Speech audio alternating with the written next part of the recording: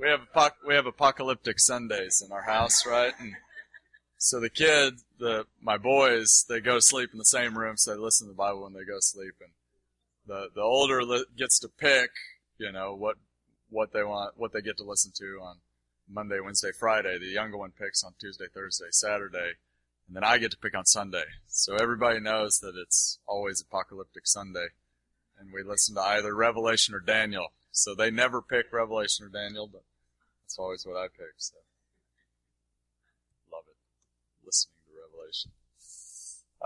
Okay, so though there's temporal blessing and punishment, we, in light of a cruciform apocalyptic approach to the Scriptures, the overarching dominant nature of this age is cruciform and mercy, right? So even though the Lord does punish the wicked, even the purposes behind the temporal punishment are merciful.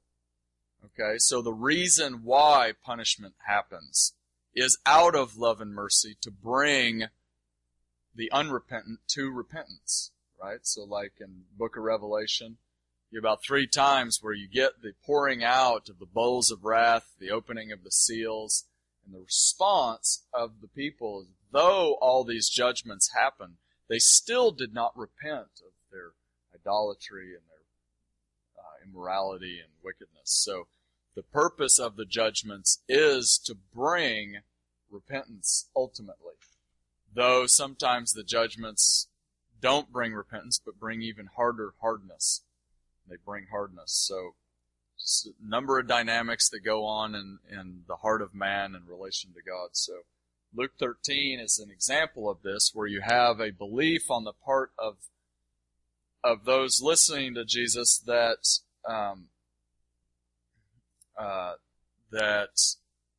there's a direct correlation between the sins of man and the temporal judgments, right?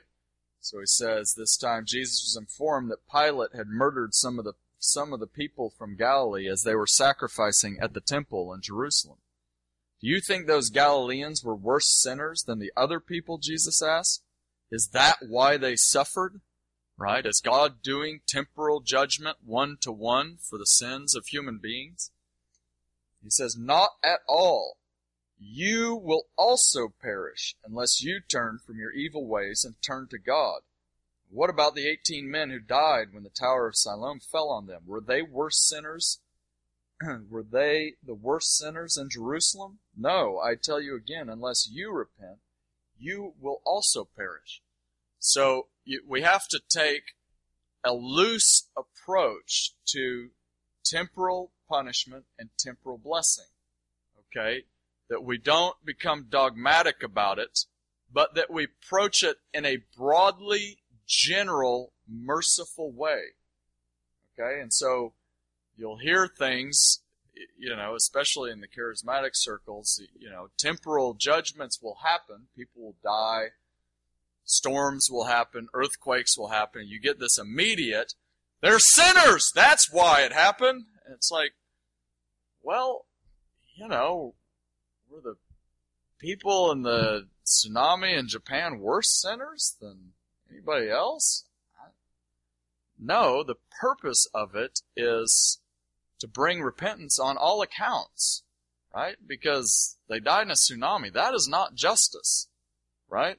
Justice is that lake outside, that valley outside Jerusalem being filled with fire and receiving a resurrected body with eternal conscious torment. That's justice, right? So even dying in a tsunami in some way is mercy in the situation. And so we just have to, it's merciful in communicating to the rest of the world that God is sovereign over what He's created, and He's warning human beings of the eternal judgment to come. And this is how we have to relate, whether it was a direct divine act on that specific group or people, right?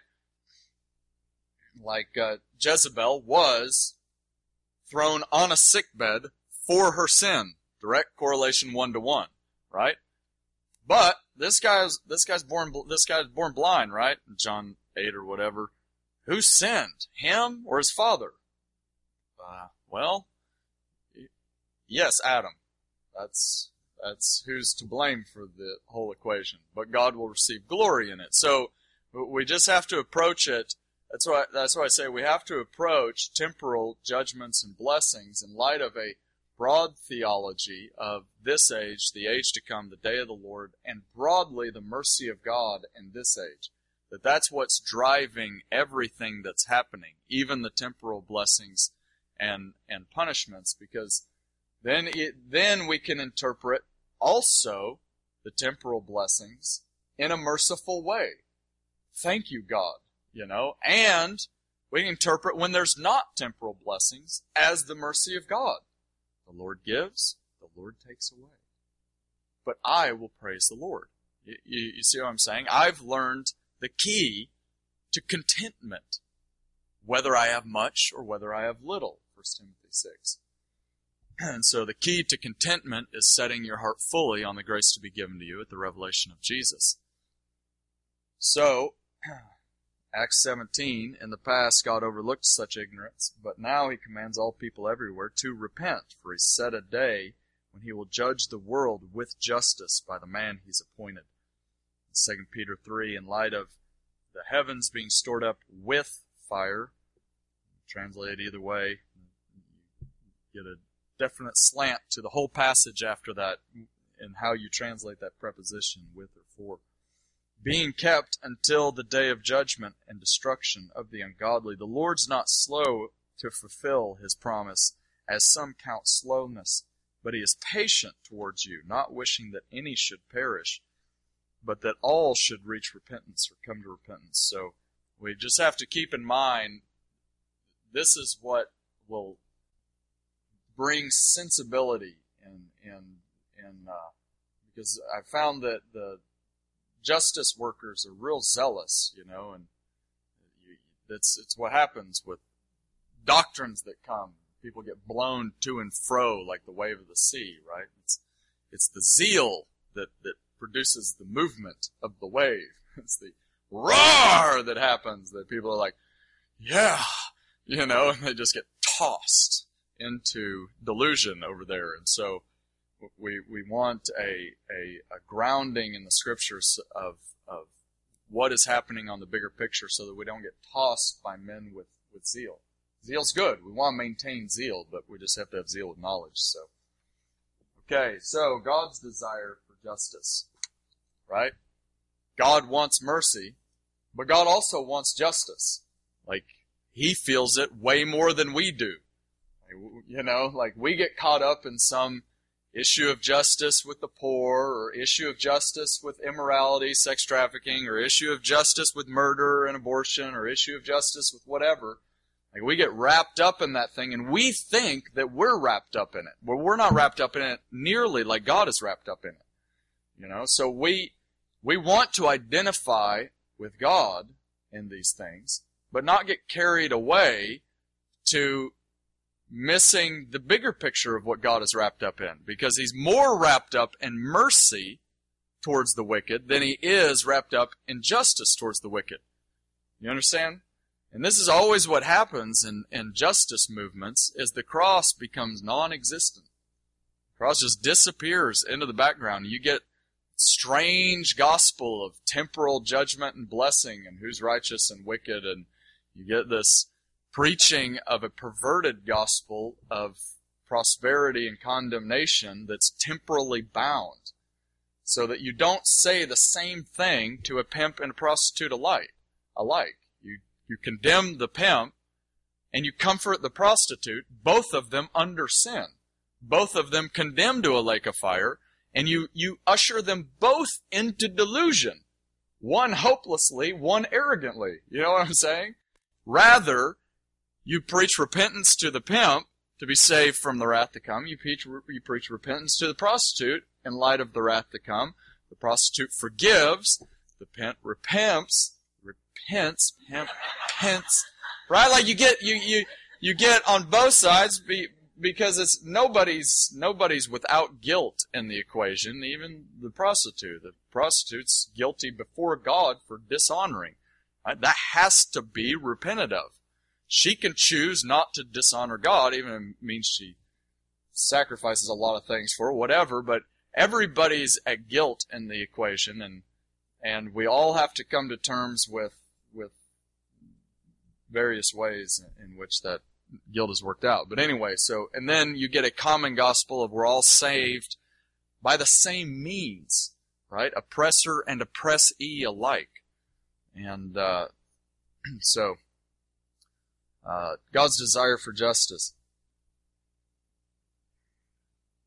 The prophetic testimony, Psalm 11, the Lord examines the righteous. Verse 6 is where the Lord, 4 and 5, the Lord sits in heaven, and on his throne he looks down upon men to examine their hearts. He says, the Lord examines the righteous, but the wicked, those who love violence, his soul hates. On the wicked he will rain down fiery coals and burning sulfur. The scorching wind will be their lot, for the Lord is righteous. He loves justice. Upright men will see his face. Jeremiah 9, let not the wise man boast in his wisdom. Let not the mighty man boast in his might. Let not the rich man boast in his riches. But let him who boasts boast in this, that he understands and knows me, that I am the Lord who practices steadfast love, justice, and righteousness in the earth. For in these things I delight. But as for me, I'm filled with power, with the Spirit of the Lord, with justice and might, to declare to Jacob his transgression and to Israel his sins. Hear this, you heads of the house of Jacob, the rulers of the house of Israel, who detest justice, who make crooked all that is straight, who build Zion with blood and Jerusalem with iniquity. Its heads give judgment for a bribe, its priests teach for a price, its prophets practice divination for money. Yet they lean on the Lord and say, is not the Lord in the midst of you? No disaster shall come upon us.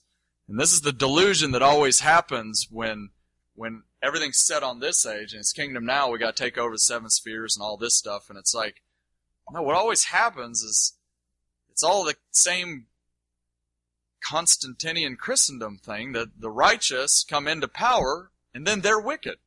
Always works this way. There's always the show of righteousness, but behind the doors, there's the same grinding of the poor.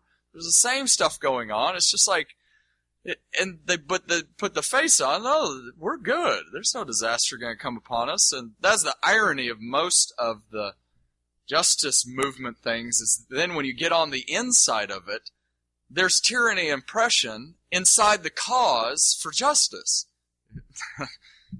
Anyway, I live right across the street from the really well-known big orphan adoption, international organization, and they're known for taking the highest administrative percentage of any of those organizations. So they have the most manipulative television commercials to adopt a child, and then I look out from my house, and it's all like Lexus SUVs and Beamers and this big 100-acre complex and brand new remodeled everything and a huge lake, and I'm just like, all right, this is not taking care of the orphan. You know what I mean? It's like, come on.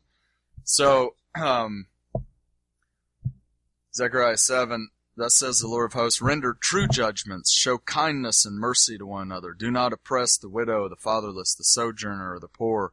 Let none of you devise evil against another in your heart. But they refused to pay attention. They turned a stubborn shoulder and stopped up their ears. They did not hear. They made their hearts diamond hard, lest they should hear the law and the words of the Lord of hosts, had sent by his Spirit through the former prophets. Therefore great anger came from the Lord of hosts.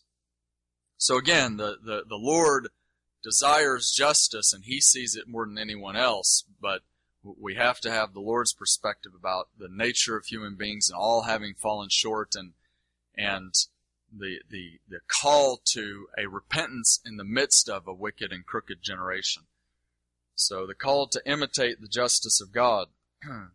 Titus 2, for the grace of God has appeared, bringing salvation for all people, training us to renounce ungodliness and worldly passions, to live self-controlled, upright and godly lives in the present age, waiting for our blessed hope, the appearing of the glory of our great God and Savior Jesus Christ, who gave himself to us to redeem us from all lawlessness and to purify for himself a people for his own possession who are zealous for good works. So you get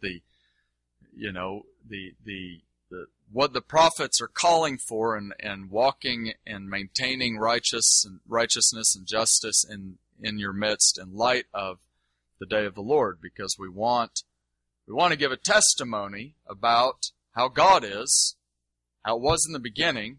There's justice and righteousness. There isn't now. There will be in the age to come, and we want to give a testimony to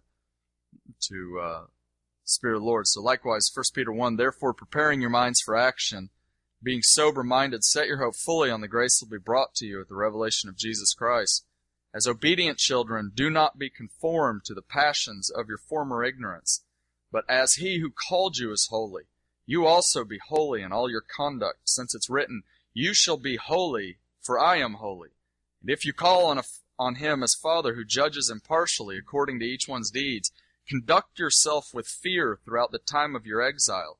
So it's like, you get there's going to be revelation of grace and judgment at the return of Jesus. Therefore, be holy as God is holy. Be children of Him. Be like your Father and represent God in faithfulness. Walk out in fear throughout your time of exile in this age. So, most pointedly, you get the tension of justice within the church in light of the tension between justice and mercy in 1 Corinthians 5 and 6, where you have the sexually immoral and the people taking each other to court within the body of Christ. And Paul lays out how you deal with this tension, because again, it's like dealing with the law between Jew and Gentile. It's not a homogeneous rule for everyone, right? There's difference based on how God relates to the two differently between Jew and Gentile. Likewise, dealing with judgment and mercy temporally, it's not universal between the church and the world. It's not homogeneous between the two. God deals with the church differently than He deals with the world, and likewise, we have to deal with the tension between judgment and mercy with the church different than we deal with it with the world. And what's always happening is that we're making a blanket statement for believer and unbeliever alike that we want to relate to righteousness and judgment the same with believers as we do for unbelievers. And like a guy I know, he said, don't get all bent out of shape about Christmas and people perverting the birth of Jesus and materialism. They're unbelievers. They're dead. Of course they're going to. Like, well, why are you bent out of shape about it? You know, so it just kind of like, I remember him saying that and going, yeah, that's how the Lord, He relates to unbelievers with no light and no understanding differently than He relates to believers who have knowledge of salvation. And there's a higher standard in the equation. So 1 Corinthians 5 and 6 reflect this in a particular context in the church of Corinth. When you're assembled in the name of the Lord Jesus, my Spirit is present. With the power of our Lord Jesus, you are to deliver this man to Satan for the destruction of the flesh, so his spirit may be saved in the day of the Lord. I'm writing you not to associate with anyone who bears the name of a brother, if he is guilty of sexual immorality or greed or is an idolater, reviler, drunkard, swindler, not even to eat with such a one. Okay? This is talking about if you're repentant, you're not these things, right? Because if you're repentant, you don't want to do these things. You are these things if you are these things. If you're not repentant and you're wanting and you're scheming and we all know, like, we can tell the difference when somebody is generally, I mean, you can put on a false show of repentance, but usually, you know, once you have kids, you know when there's, yeah, I'm sorry, and when there's real sorrow, you can begin to, so as you mature in the Lord and leadership and guide, leading people, you usually can tell when people are genuinely repentant, when they're not. And so we're talking about people who are not repentant, and they are these things. And you know when they're scheming and manipulating and they're doing their thing. So anyway, so he's saying, don't even eat with such a one. For